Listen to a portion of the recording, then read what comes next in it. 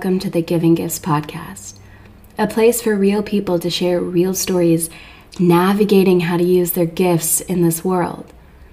I've been thinking about how to introduce today's guest because it seems easy to impress you with the degrees that are held or the resume that is had, and yet in a lot of ways it doesn't do justice to the intelligence and commitment of Rafik Wahbi.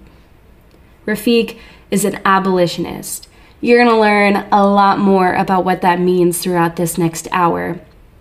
And as you listen, I just want to ask that you do not let these words go in one ear and out the next. There may be some things you totally agree with, and even some ideas that you do not, and that's okay. Just let these words sit with you for a minute. What you are about to hear is really the process of learning how to stand for something. Learning how to care with your entire being, learning what works and what doesn't, and what to do when your whole world seems like it's kind of crashing in. Rafik is not only in that process himself, he is in that process with and for an entire marginalized group of human beings in a system that has rejected and dehumanized so many. The Giving Gifts podcast is a place for real people to share real stories, because I think it is within stories that real change is an actual possibility.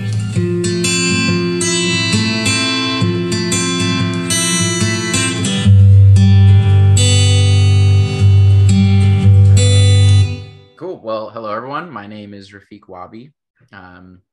That's the, I guess, more English American way to say that, but the way, my Egyptian way to say that is Rafik Wahbi. I'm really excited to be here. I guess I'm going to start just by sharing a little bit about myself and who I am, somewhat of a condensed version that's designed to bring us to where I'm at today in life and kind of what I'm up to and what I've been thinking about.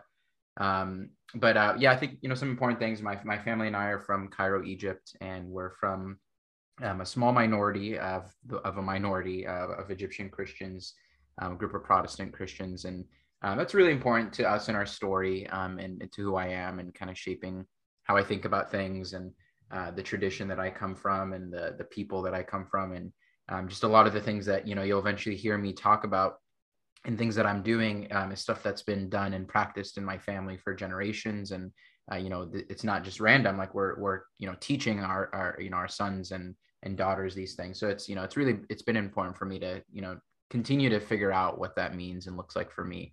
And that, it's a whole nother conversation, but just to say that, we're from there, and we immigrated to California when I was about 5 years old in 1995.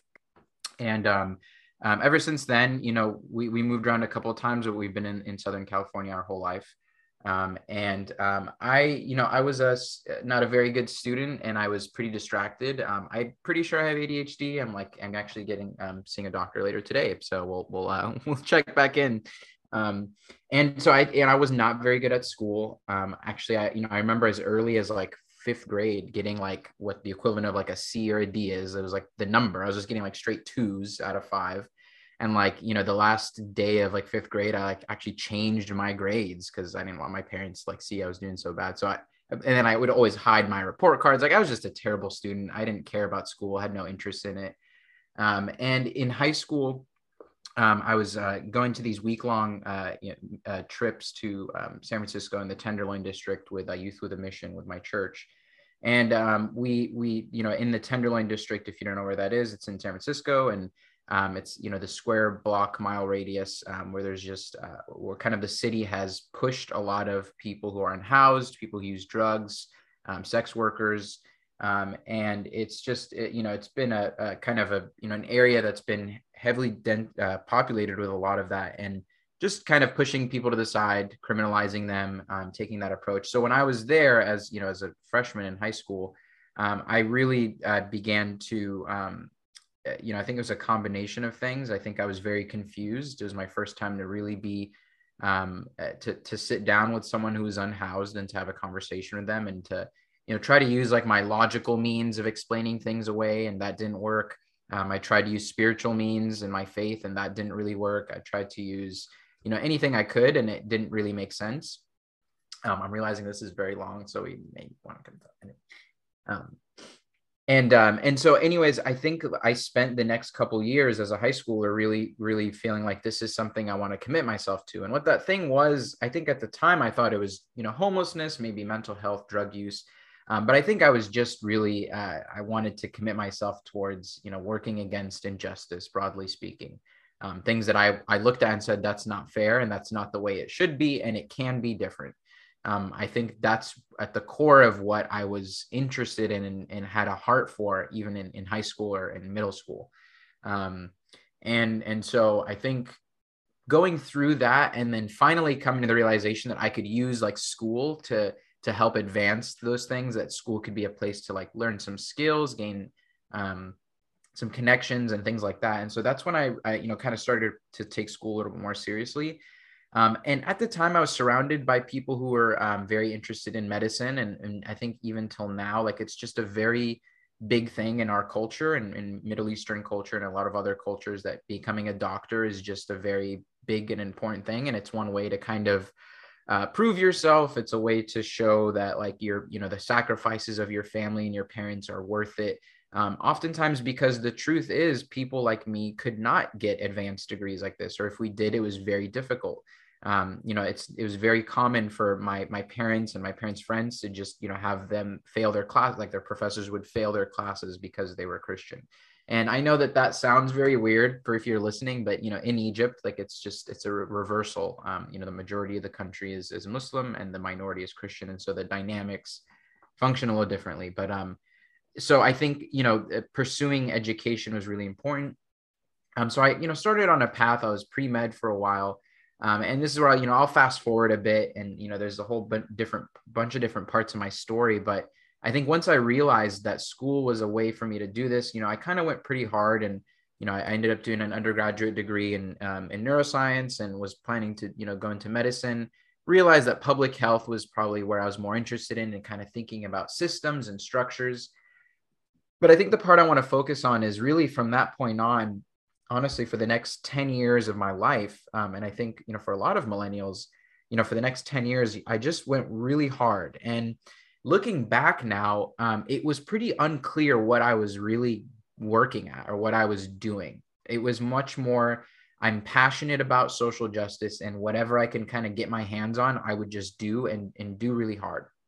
And for a while, I think that was like great. And that was, I did a whole bunch of things. I did some work around homelessness. I lived in the Philippines for 2 years and did stuff around drug use and nutrition and health there. And, it's stuff now in prisons. But I think, something that has been, a struggle is when you do a lot of this work, you start to kind of ask the question of like, where am I actually going? What am I building? What am I working towards?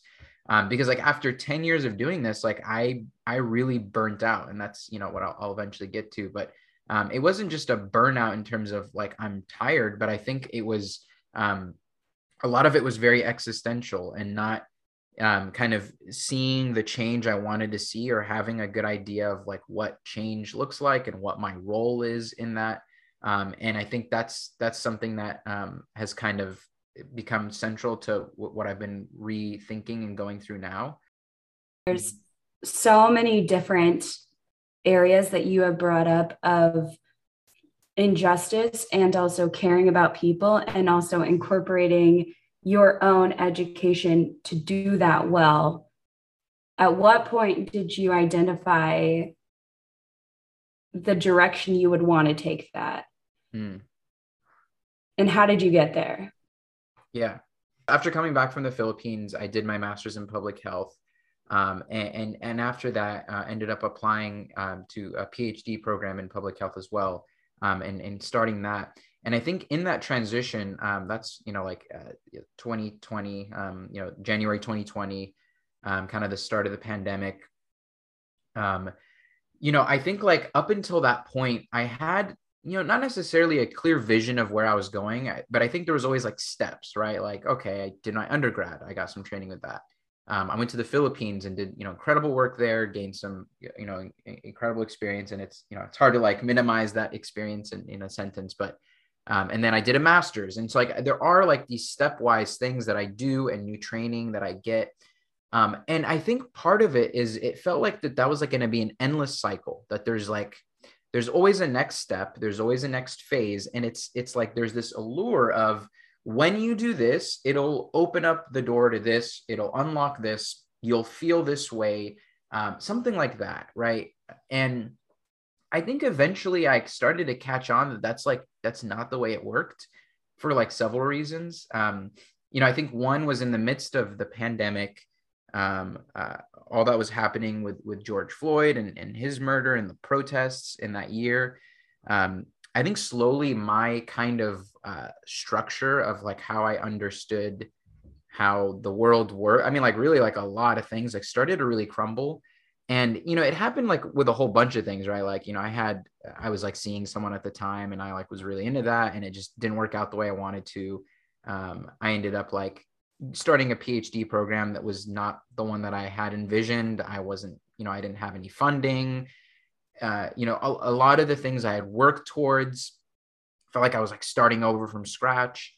There was a whole bunch of things and other like some other personal things that were kind of going on, where I kind of felt like whatever it was that I was like trying to build, it like all of a sudden like collapsed and fell apart and like didn't even exist anymore. So like relationships I had, and then like as this is happening, like I kind of start to spiral and I wasn't doing very well. And, so many of the things I realized that were happening to me completely out of my control.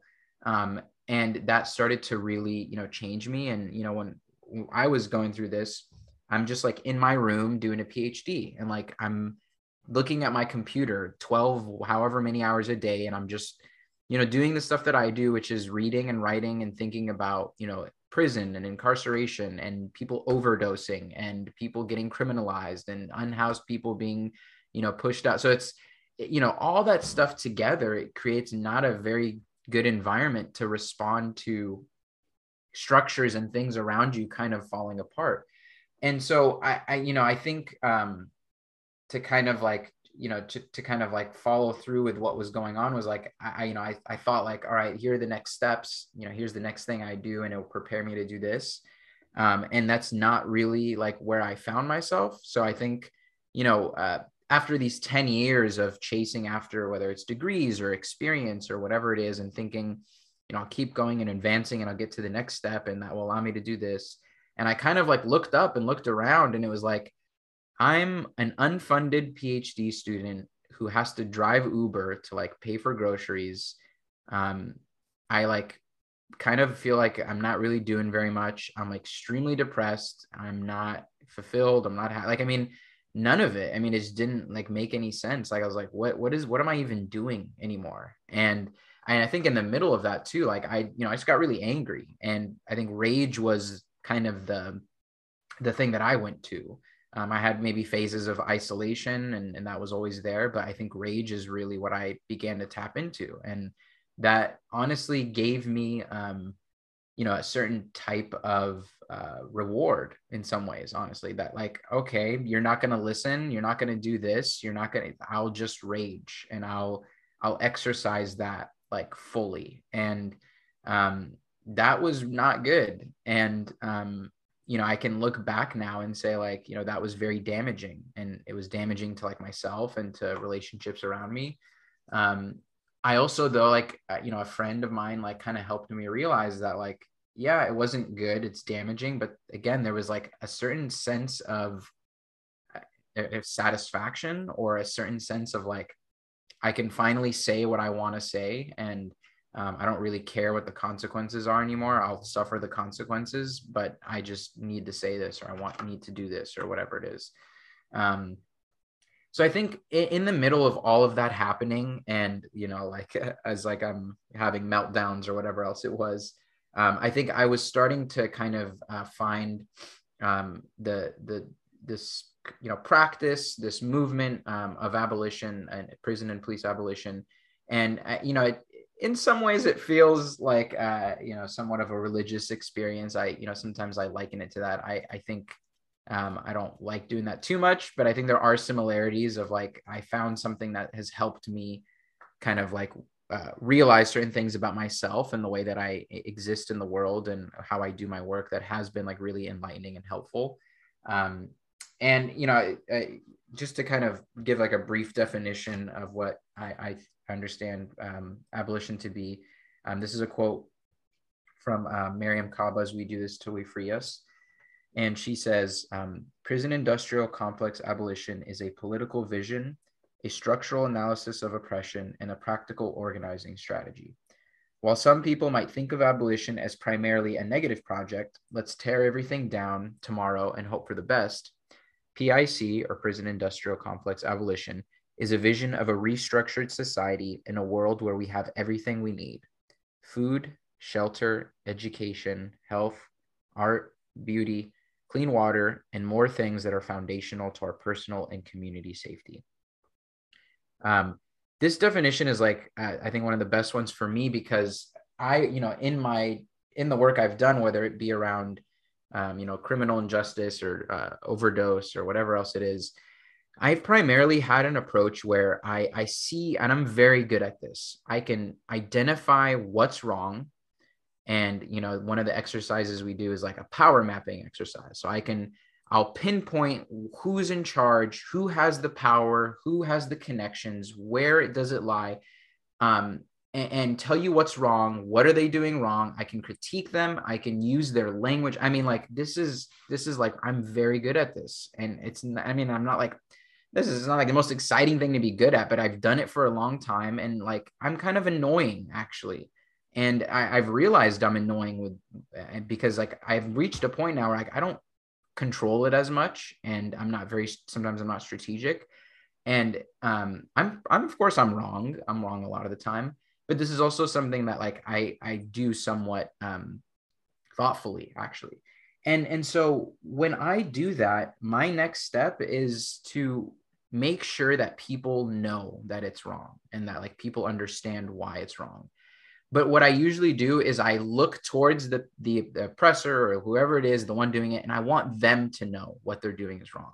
And that's kind of what I did for 10 years a lot of the time, is like I see an issue and I'm either yelling at people to do it with like to join me and yell with me, or I'm yelling at the people who are the ones actually like producing these issues. And what abolition started to do for me, and like this is where it's just so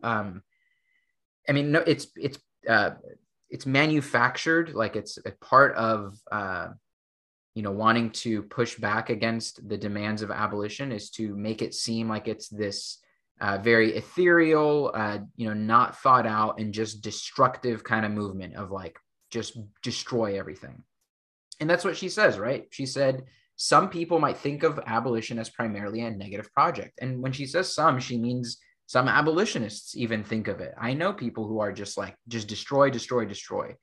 And eventually you get to a point where you say like, well, what are you building? And sometimes that is used to like quell opposition and to quell like activists who are voicing like, concern for something. Like, it's not always my job to tell you what I'm going to be doing instead. But the project of abolition, the larger movement, is to say that this is the way it is. We don't want that. The way it is actually harmful and creates the problems that we see. And instead, we can do it this way. Here's how we get there. And so that entire framework has been honestly very healing for me, because it says there's a reason why shit is the way it is. It's not random. And this is something that I think has been very frustrating for me, is because I'm good at identifying why things, like in a structural analysis, and like I read and I do all this stuff, and I have a sense of why something is, and I realize it's not random. It's very thought out, actually. Like the way oppression works, the way that society is structured, and when bad things, it's not that they found their way in them. They were built inside of them, like very intentionally. And I've reached a point now where, there's that meme from, It's Always Sunny in Philadelphia, where I forget the name of the character. It's like pinboard and all these things going everywhere. And like, I feel like I'm like that nowadays. Like, I connect things. I'm like, here's how this system is connected to this. And I get when sometimes, people look at me, they're just like, dude, this guy's crazy. And I'm like, yeah, I am. But, I think like for me, when I see this and understand this, it's not just random. And there's history behind how it came to be this way. And there are people then who have said, I don't want it to be this way, and I'm going to actively resist it. And so a part of like where I've started to now, rethink my life and rethink how I approach this work, is to think about, when I see an issue and when I see something that really troubles me and bothers me, I have to like ask myself, like, number one, like, why is that? How do I understand this problem? Like, what is actually happening? You turn on the TV, you're on Twitter. And I use Twitter a lot, and I talk about it a lot because it just has become a format and a place for me to like think about things, and it's not a place for me to like have conversations with people. I don't think it's like a space to like learn from each other in that way, and like how I get my news. But like, I think using it a lot, it was also really bad for me, because it was, the internet is already one way we can access, the terrible things that goes on in this world, and we're very inundated with it. But I curated my information. So like I essentially have created a list of people who tackle almost every issue in the world. I mean, not almost every, like there's so many, but like a lot of them, like way too many of them. And I see it every day, and it's really, really terrible things that like, I understand why you don't need to see that every day. And I was in that for maybe 2 years. Like, I'm just like on that app a lot, and I'm very inundated with terrible things that go on in this world. And the nature of my work, just to kind of explain a little bit more, is, I think about specifically in the realm of criminalization and the criminal injustice system and the carceral system, is specifically around drug use and mental health issues. And thinking about, the people who have very serious mental health issues, who are, are neurodivergent, and they have things like paranoid schizophrenia or whatever it is. And, we have these mental health crises. And when we think about what are we supposed to do? How do we care as a community for people like that? How do we define and understand these things? Who is the one defining and understanding it? All of that. And these stories there is no bad guy and there is no good guy. It's really complicated. And I view these, when I see an event happen, when I see someone having a mental health crisis on the news and they get shot and killed by the police, it's my job to go in there and to complicate the narrative. It's not just a bad guy and the cop goes in and kills someone and save the day. No matter what, it's never that simple. So my entire existence in many ways for a while was like seeped in this really like heavy stuff. I'm saying all that because I had to develop a way to either understand those things. How do I deal with it? And one of the things, like the point I want to land with this is, you can't just be mad all the time at everything. There is an infinite number of things to be mad at, and an infinite number of people who are producing and reproducing these things, and you will be consumed by it. You will be consumed by rage for those things. You will be consumed by the terrible things that are going on. And one of the things that happens when you're consumed by that is your world becomes actually somewhat smaller. And the reason why I say that is because you kind of think that like you are living in the worst time possible. And part of the reason why a lot of us feel that way is because of the internet, because we have access to knowing what is going on in every corner of the world. We can, have videos of people who are in the jungles of Cameroon documenting the shit that's going on there. We couldn't do that before. So we feel like we're in the worst time of existence, but we're just not. Like, dude, come on. People were like, in this country alone, it was a slave trade.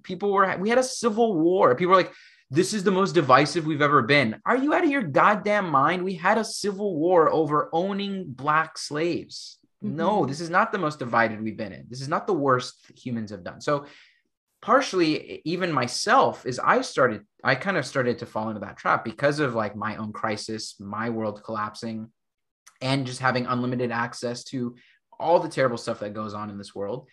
And I had to find a new way to deal with it. And kind of going back to what abolition does is it asks important questions. Some of the questions that abolition asks is, again, what is, oh, does she have it here? Shoot, there's a really good part. I forgot what it is, but Miriam Kaba says something like, she asks questions like, what is my structural analysis of, what is my like structural analysis of oppression? And I was like big words or whatever, but I'm essentially asking the question of why is this the way it is, and that it's not random, that it is actually ordered this way for a particular reason. And it's important for us to know like why that is, because, in my social justice upbringing, whatever you want to call it, I think I reached a point where I was just like, bad things happen because there's like evil, bad people who like do them, like Jeff Bezos or whatever. And it's like, like there's not a good dude. He's doing some terrible things, but it wasn't a good way to like understand. Like, I don't think people are just like, there's that many people just like, causing evil, and they see it. And it's, so like, I think there's some more nuance to it. And again, like it's thinking about it structurally. What is the history of it? How much agency do individuals have over these like larger systems of oppression? What role there is a role, all those kinds of questions. So that's the first thing, is like, where does it, why is this thing happening? The next important thing is like, what have people historically been doing? Like, how have people been actually fighting against this thing? I think one of the things we've gotten the habit of as like, millennials and maybe, whatever, is like, we're very passionate about these things and we want to be involved in as many issues as we can. And what we do though is we like kind of are so distant from these issues, and we like are like, let me be involved in like 15 of them.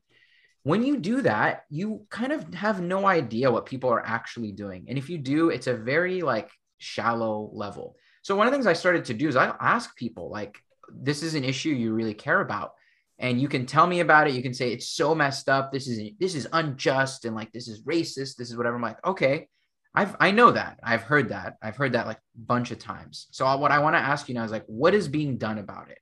What has been done? What is being done? And I want to know about the people on the ground, the grassroots, the organizers, the activists, the people that are not the professors, not the legislators who just take the credit. I want to know, like, who are the people who are fighting and struggling for this and failing and being suppressed? And that's what I want to know. Who has done that? What have they done? And what are they doing now? And what I found was people could not answer that question. I could not answer that question. When I started doing work around prisons, I couldn't tell you a single person in Boston who was doing that work. Not one. Partially that was because I was the only person at my school really doing that at the School of Public Health. And that was also not wise because I didn't have like guidance and mentorship. But also I couldn't tell you who was doing that work around the city. And that's not okay. So I think I realized like people, we get mad at issues, but like, to what extent are we actually wanting to be involved in organizing against it? So it was kind of like, understand the problem, where's it coming from, and then asking the question, what's being done, and then like, am I gonna do that? Do I have the time and desire to be involved in that type of work? So, I guess like one example would be like, I guess what I do around prisons and whatnot. Like, are you committed to trying to find new ways of dealing with, harm and violence? And are you committed to the complicated conversations? Are you committed to being labeled as whatever? I have a million different labels I've been given that people have assumed the stupidest things about me. Though, the most common stuff is like, I don't, I want to get rid of prisons tomorrow and just have everyone running rampant and just murders. And I don't care about, women's safety anymore. And like, just very absurd things that will be assumed about, someone who's an abolitionist. And so like, I have to be willing to put up with that. I have to be willing to put in the work to learn myself. So for instance, like when you start to study abolition, you have to think about, what is going to be done. We can agree that the police don't provide the safety that, we want, but we still want to provide the safety. So what does that look like? What does that look like for for women or trans women who are abused in relationships. You have to, eventually you're going to have those conversations. So are you actually willing to put in that work? And the last thing I think for me was, no matter what it is that you're not doing it alone. And, the last chapter of this book that I just really love is, she says, it's called Show Up and Don't Travel Alone. And that, to me, I've realized as I've looked in my past, I'm usually on teams for the most part, but there have been times where I'm not on teams and I am acting as a solo agent with like my vision of what Rafik wants to do.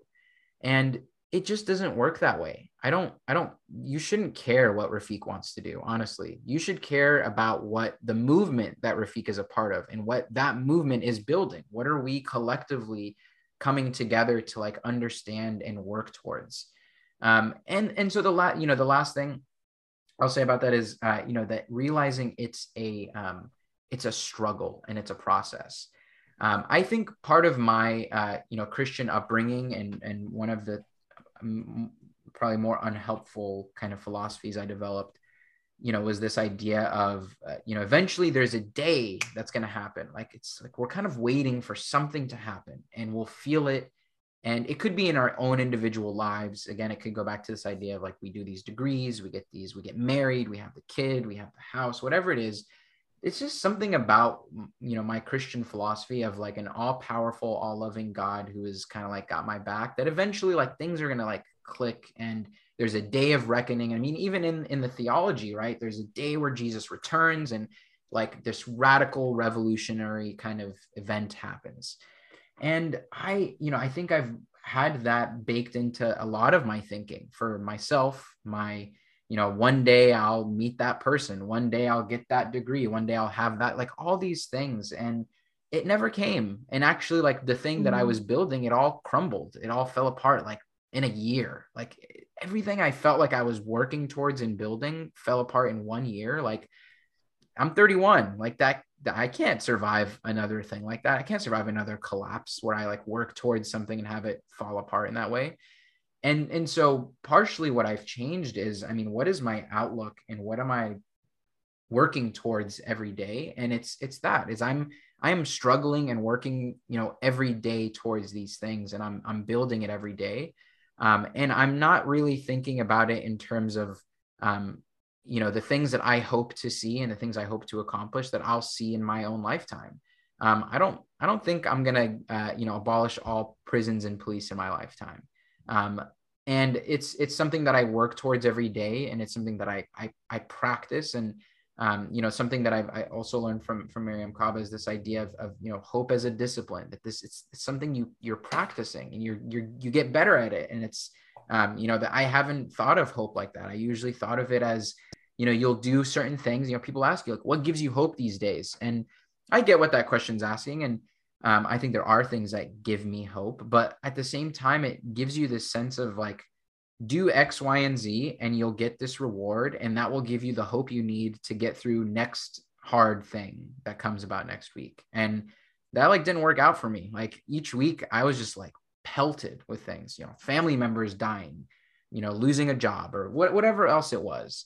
And so now I'm much more thinking like, the things that I wasn't actually building anything, is I think that's the realization I've come to, is for those, like a lot of those, a lot of my life is, it's not me consciously saying, here's what I want to see in the world. What do I need to do to like actually enact that? It was much more like, here's what I see in the world. I don't like that. And let me tell you what I want it to look like. And that's it. And I kind of sit with my arms crossed and kind of wait for something to happen, someone to do it, or, whatever else it is.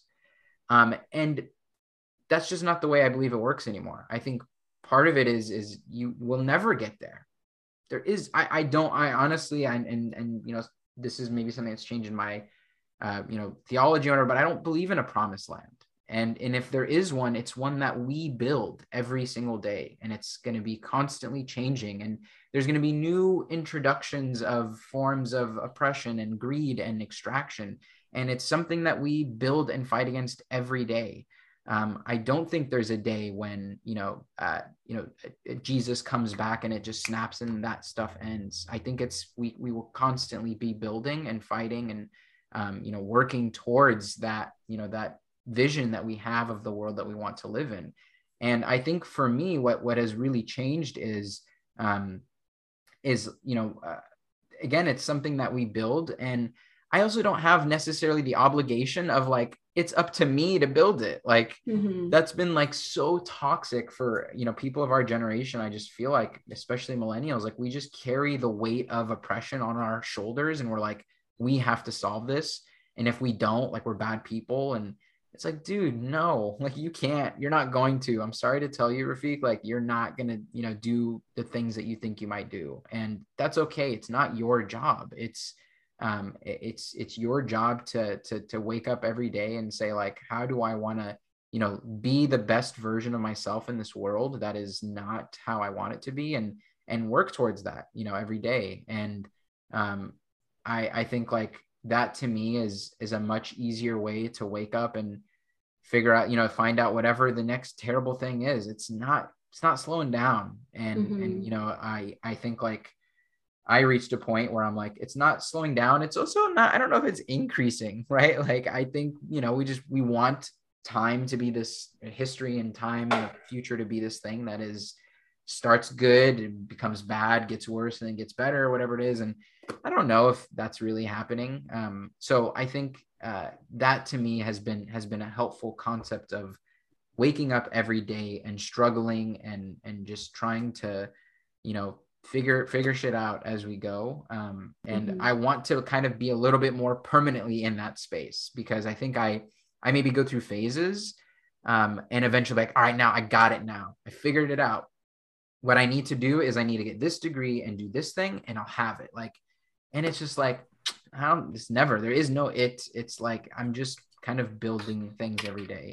And I love that you brought up this idea of why and what, and am I committed? And specifically, the reason I love that you brought this up is because I think right now in our world, it's very evident that there's a lot of things to care about. And there's a lot of voices that are fighting for people's attention.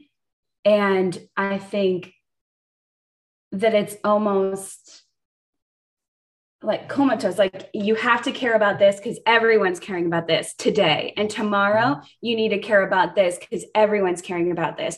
And the next day you need to be aware of wars and you need to care about them because everyone's caring about them. And that system in itself can be so exhausting and so draining and so defeating, because in actuality, which what you're explaining, we're not capable of caring and doing something about everything. Yep. But we totally are capable of caring and doing something about something. And so I think what I kept hearing in your process was a re-identification of what that was. And it required, honestly, a breaking down of who you are, and will continue to require a breaking down of who you are if you keep asking these questions. And they're not easy questions to ask, because you're right. At the end of the day, it's like, okay, even if you did accomplish everything on your to-do list, it didn't fix what you believe is the problem. And the problem is what's motivating you to wake up tomorrow and restart that to-do list, which can be extremely daunting. And at some points, really unhealthy. Yeah. Like if we're just focused on that to-do list, if we're just focused on an outcome of what change will look like, then we're exhausted. And when we're exhausted, those are when some of those other areas start breaking down. Mm-hmm. And I loved that you shared this process of one, identifying in abolition specifically and realizing like, oh my gosh, none of this is coincidental. There is systems built for things to operate this way. Like this is way bigger than just one person standing up for something. It's going to take a whole movement, and it will probably be past our lifetime. Yeah. What I heard in that too was saying, okay, I have to start doing these mental health check-ins with myself, because if I'm only focused on this really broken, really hurtful system, and that's all I'm incorporating into my life, then it becomes more and more difficult to wake up in the morning and say, what am I even doing? Mm-hmm. And so finding that balance, I think, is actually really, really important. And I'm so glad that you hit on that and that you incorporated both the personal side of being an abolitionist. Is that how you say that? Mm-hmm. And then also being a human being. Sometimes feel overwhelming because it's like, what it requires me to do, I actually can't do like in my life. Like I can't expect everyone to like go to all the meetings that I go to or to go to the protests that I go to. Like that's not really what I'm asking. So it's much more like in your given space and in your like given capacity, like what can you be doing to, you know, like resist this way of life. And I've just seen like people like do like really creative things to be involved in that. I know families who they and their kids get involved in like letter writing to family members, to other parents who are incarcerated. There's just a whole bunch of ways that I've seen people kind of do it. And that to me has always been like an inspiring thing, that it's like, I'm not the life I live, like whatever story you just heard from me is like pretty abnormal. Like, I don't think I'm like a model for, anything, but I think more so is trying to think about, how are we like actively working towards, challenging ourselves. And, it's so cliche, but like, we get pretty comfortable. Something that I found to be really important, and I mean, in a lot of ways, what we do on a day-to-day basis is different. In some ways, I think there is a common ground of wanting to see things change and wanting to see people and systems and behaviors look different. And for me, I have a similar background of spending a lot of time being angry and not being sure on what to do with that anger, because it didn't really work to argue with people. Mm-hmm. And I think that's a really hard thing. I mean, even before this conversation started, we were talking about how really the only way you can be heard is if you're loud enough right now. And so arguing is such a prevalent way of having a voice. And in actuality, I think when it comes down to it, like no one's changing their mind because of an argument, but they are changing their mind because of someone's experience. And so as much as I think, and I think it's admirable to be like, yeah, I'm not that different. Like, I'm not a superhero. I don't have an incredible, like, totally life-changing story, but what I do have is an experience that I think is important enough to be shared. And that's why, I was really excited and really hopeful for you to share your story, because I think when you get to be in a posture where you don't have to defend yourself and you just get to share your experience, it's in that realm where there's a possibility of people having a changed perspective. Right. And so I think that is one thing that I'm really committed to, is saying, hey, how do we create spaces where people can share their experiences in a less defensive manner? Because again, there are so many voices that are fighting to be heard. And there are a lot of voices that need to be heard right now. Right. Like, I've really struggled with that a ton, because I think a lot of the spaces I've been in the past, and they've tended to be like Christian evangelical spaces. I think these are themes that have come up a lot in terms of, pluralism, meeting people in the middle, and, kind of a lot of like both sides isms. And, I spent a lot of time at a church where, like, for instance, the day that Donald Trump was elected president, like the sermon was whatever the passage is, like, mourn with those who mourn, and weep with those who weep, and rejoice with those who rejoice. And, I remember listening to them. I was like, what? How is that the sermon for this guy? Is really, like, let's be real. All these presidents are awful. Every single one is terrible. I'm sorry if, whatever. I'm not trying to say they're all equally awful, but they're all running a very violent country. I'm sorry. But anyways, but at the same time, when that happened, I was like, what? How is that the message? That it's just like people are happy that this dude became president, and the people are sad have equal reason to feel that way.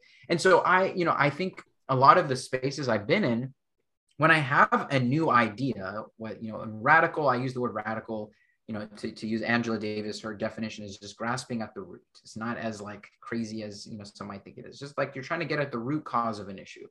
And when you do that, it's never going to be welcomed. Like, I will promise you, there's never been a single moment in history where there was an issue, a manufactured human-made issue, and someone presented the solution and everyone said, yes, okay, right? Mm-hmm. That's never happened. So like, partially, when I come to the table and identify an issue, it's always met with the same exact resistance. I'm so used to it. And I've had to spend a lot of time trying to question and say, like, am I closed off for like saying I'm not going to spend time talking to this person who says just absurd things about me and takes my arguments and twists them?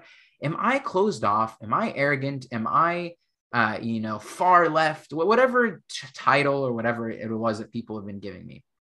And I've come to the conclusion that no, I'm not. And actually, like, you're the weirdo, that you're telling me I have to spend the next 40 years of my life entertaining conversations with people who are actually not interested in doing the thing that I'm asking them to do. So I've had to reframe the conversations I have and the groups that I'm organizing with. And, like, a lot of times I hear, like, we are in the most polarized, again, we've kind of talked about this, the most polarized we've ever been. And like, no, we're not. Again, we were split up by a war, by owning humans. So that's not the case, number one. But number two is it ends up becoming a distraction. Like, I will be so distracted by the number of people who take issue with some of the things I'm saying, who are not, they're just the people who are like watching the news and then like, that's it. They'll read one article and they turn the TV off and that's it. Dude, I'm thinking about this 12 hours a day. Like, do you think maybe I have some insight into this that the questions I have maybe are a little bit different than the ones you have because you read an Instagram post on this. Mm-hmm. So part of it is like recognizing that there are those of us who like identifying the leaders of a like social justice issue is a very hard thing to do. Like, I'm not going to say it's easy. The reason why it's hard is because these things are constantly being co-opted and constantly being taken and repackaged in a way. And then you have people who are like trying to make a buck off of it. So like, yeah, there are people who are genuinely trying to make a profit off of Black Lives Matter, the movement and the organization. It is that straightforward. It came to a point where they're like, I can make money off this to buy, mansions or whatever else it is. That's not okay. But again, like, that's not all there is. There's so much more to it. And so like, I can't spend all my days saying, well, when people say like, well, Rafik, what about the rapists? What are you going to do about that? And I know immediately when people ask me that question, the way they ask it, they're not actually interested in hearing my answer. What they're trying to say is like, your idea is bizarre and I don't want to hear it. That's fine. Tell me that instead of like trying to ask me a question. So I think like that is one thing I have really struggled with because I'm a people pleaser and I like bringing people in. I really do. I like having education and discussions. And I did that in such an unstrategic way that the people I was bringing in and the people I was allowing to come into these conversations were ruining it for everyone. I want to go to a new place with a different set of people who are asking a whole different set of questions. And I want to learn from them. And when I did that, I had a lot of people who would say like, you're being very arrogant. You're being very closed off. You're only going to listen to people who are like you. I'm like, these people are not like me. I'm not from a hood. I'm not Black. I'm not criminalized. I'm learning from people who are not like me. I'm not incarcerated, but that's who I wanted to spend a majority of my time. Now I think I'm coming to a place where I'm like, I got to do a lot of really great learning and it was very concentrated. And now I'm like, I can probably have a hybrid situation where I'm learning and I have those spaces and I have other spaces where it's more educational and more growing and learning. But I think the thing that changed for me is instead of popping into evangelical churches who like the idea of some of these social justice issues, but have no political will or interest to really, do what's necessary to get involved or to sacrifice their space or their resources or those things, it doesn't make sense for me to go to those places because it takes my time, it takes my energy. And then oftentimes the message is actually then like co-opted and transformed. So I've had to protect it a little bit more. Yeah, which is really important, I think, to realize, as especially in yeah, like, I mean, we were talking about churches, and I think often a place that should be safe to explore ideas and be open to people perceiving things different and having different experiences, it's really not in a lot of ways. And I think that that's an example for most areas, though. I think education is is one of those. I think um, just so much of our society is really uncomfortable with asking harder questions, which is something you're totally committed to doing. And so it makes sense that you feel uncomfortable. And I want that to be heard and seen and valued, because it's in your uncomfortable position and your ability to still sit in that and say, well, I'm going to keep asking these questions, even if I'm rejected from this community or not invited in this one, or have to actually choose to not show up in this one. I think it's an important thing to recognize that when we're talking about breaking down cycles, it is inevitable sometimes to feel like you're standing alone in that. And then it's also imperative that you remember you're not alone. Right. So even though you're standing alone in some of these environments, in some of these communities, in some of these Facebook threads, you have to remember you're still not alone, and that there's people watching you and listening to you, saying, what questions are you asking? You know, so we'll wrap up with honestly just a reminder of, I'm just all like very thankful that you're a human being who's asking tough questions. And I hear so much wisdom and knowledge and acceptance and appreciation for what you've learned. And then I also hear the counter of, it's still not enough. And I'm still on this process of learning and having things fall apart and having to restructure. And I think that that is such an important thing for people to hear and understand, that no matter how much education you get or how much experience you have, if you don't come back to asking yourselves why and what am I committed to, then growth is only outcome based, you know? And so we have to come back to that. And I'm just so thankful for your story and for your process. And I already have like about a bazillion ideas of how we can incorporate this more and more. Maybe we'll just have a whole like season of questions with Rafik. Yeah. And I think like if I could leave like any parting words or whatever, I in the beginning of the talk, I was talking about this idea of like that year, and it's been helpful for me to like have points in time to say like, all right, January 2020 to January 2022 was something wild for me. And whatever the time points were, and like the more people I talk to, the more I've realized like, dude, that was a lot for a whole bunch of reasons, whether it was just the fact that you were isolated in your house for as long as some people were, or the transitions or the losses, whatever it was. There's a whole bunch of things that's happened. I think it's people owe it to themselves to like kind of like reassess. And when I say that, like, it's kind of the process I went through to reassess, what, I don't have to share that all in here, was not the way I advise people to do it. Like I was somewhat destructive. And, but I do think one of the things I have been proud of myself for doing was stopping and saying like, okay, I don't like what I'm doing or where I'm going or like how I'm doing it. And I want to like reassess and like ask some questions. And one of my good friends, I was talking to him about it, who he did this recently, and he ended up not making really that many changes. He ended up staying in like the job he was in, like he's reordering some things around his like relationships and friendships. But I think what I encourage everyone to do is like, reassess these things, like reassess your value system, reassess like, where are you getting your, where are you deriving, hope from, or how are you practicing that? And, to kind of reassess these things. And then the last thing I'll say is, I think like we put a lot of pressure on ourselves. And I say I think like our generation, to want to change the world. And like, I think that's something like we heard a ton. And, like I'm pretty intense, and like, I think I'm busted. Like, I'm just going to be this way the rest of my life, but I don't, I think we need to also just like, simplify a little bit of what it means, like to be, good, caring people for each other. like some of the most profound moments I've had in these past 2 years have been through somewhat like simple acts of kindness, but that they're regular. So it's, for example, one thing I do know is I have like however many friends that I like just regularly text now. I like check in on. Like I don't know if I used to do that. Maybe I did, but in these 2 years I've stopped. Like I just stopped having friendships with people that I'm regularly in contact with, that I know what's going on in their weeks.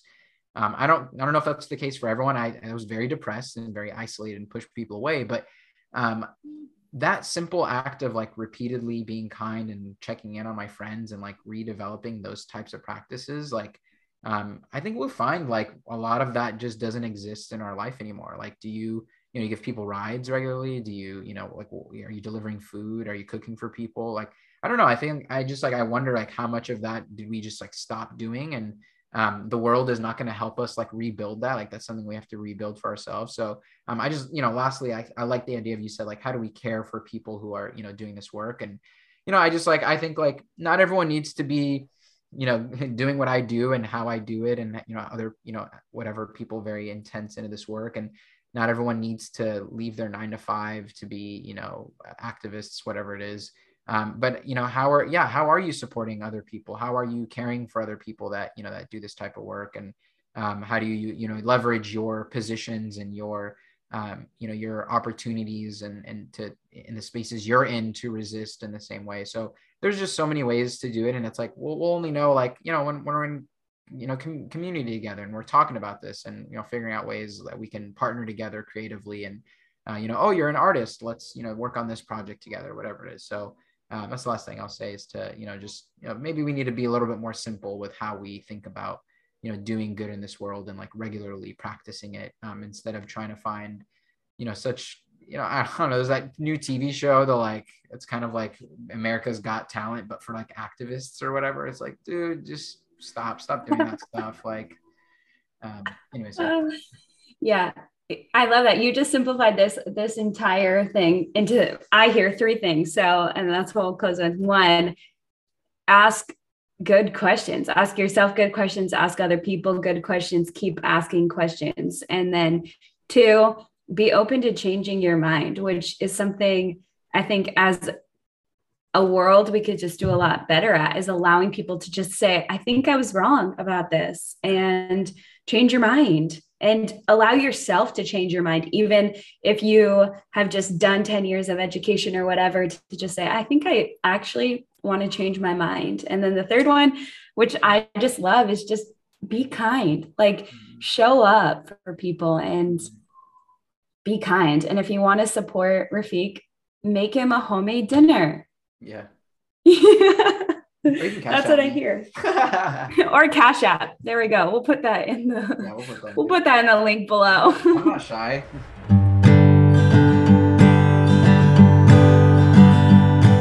If what you want is to brighten up your week, a joke may be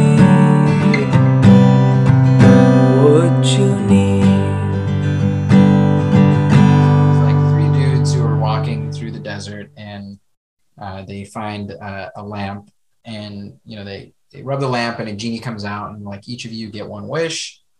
And so the first dude says like, oh my gosh, like I wish I could be teleported to the future, and just get to live there. So the guy teleports into the future. And then the second guy's like, oh my gosh, I've always wanted to live in the Caribbean. I want to be teleported to the Caribbean. Can I, be taken there and, have a whole like life out there and, be rich and powerful. So the genie grants that wish. And then the third guy is standing there and he's like, wow, I'm really sad and lonely. I kind of wish that both of my friends were back here with me. So then the genie teleports the 2 guys back to that guy. And thanks for listening to the Giving Gifts. Like, share, and subscribe. This show is the shit. Spread some love and joy. Know that you're a gift.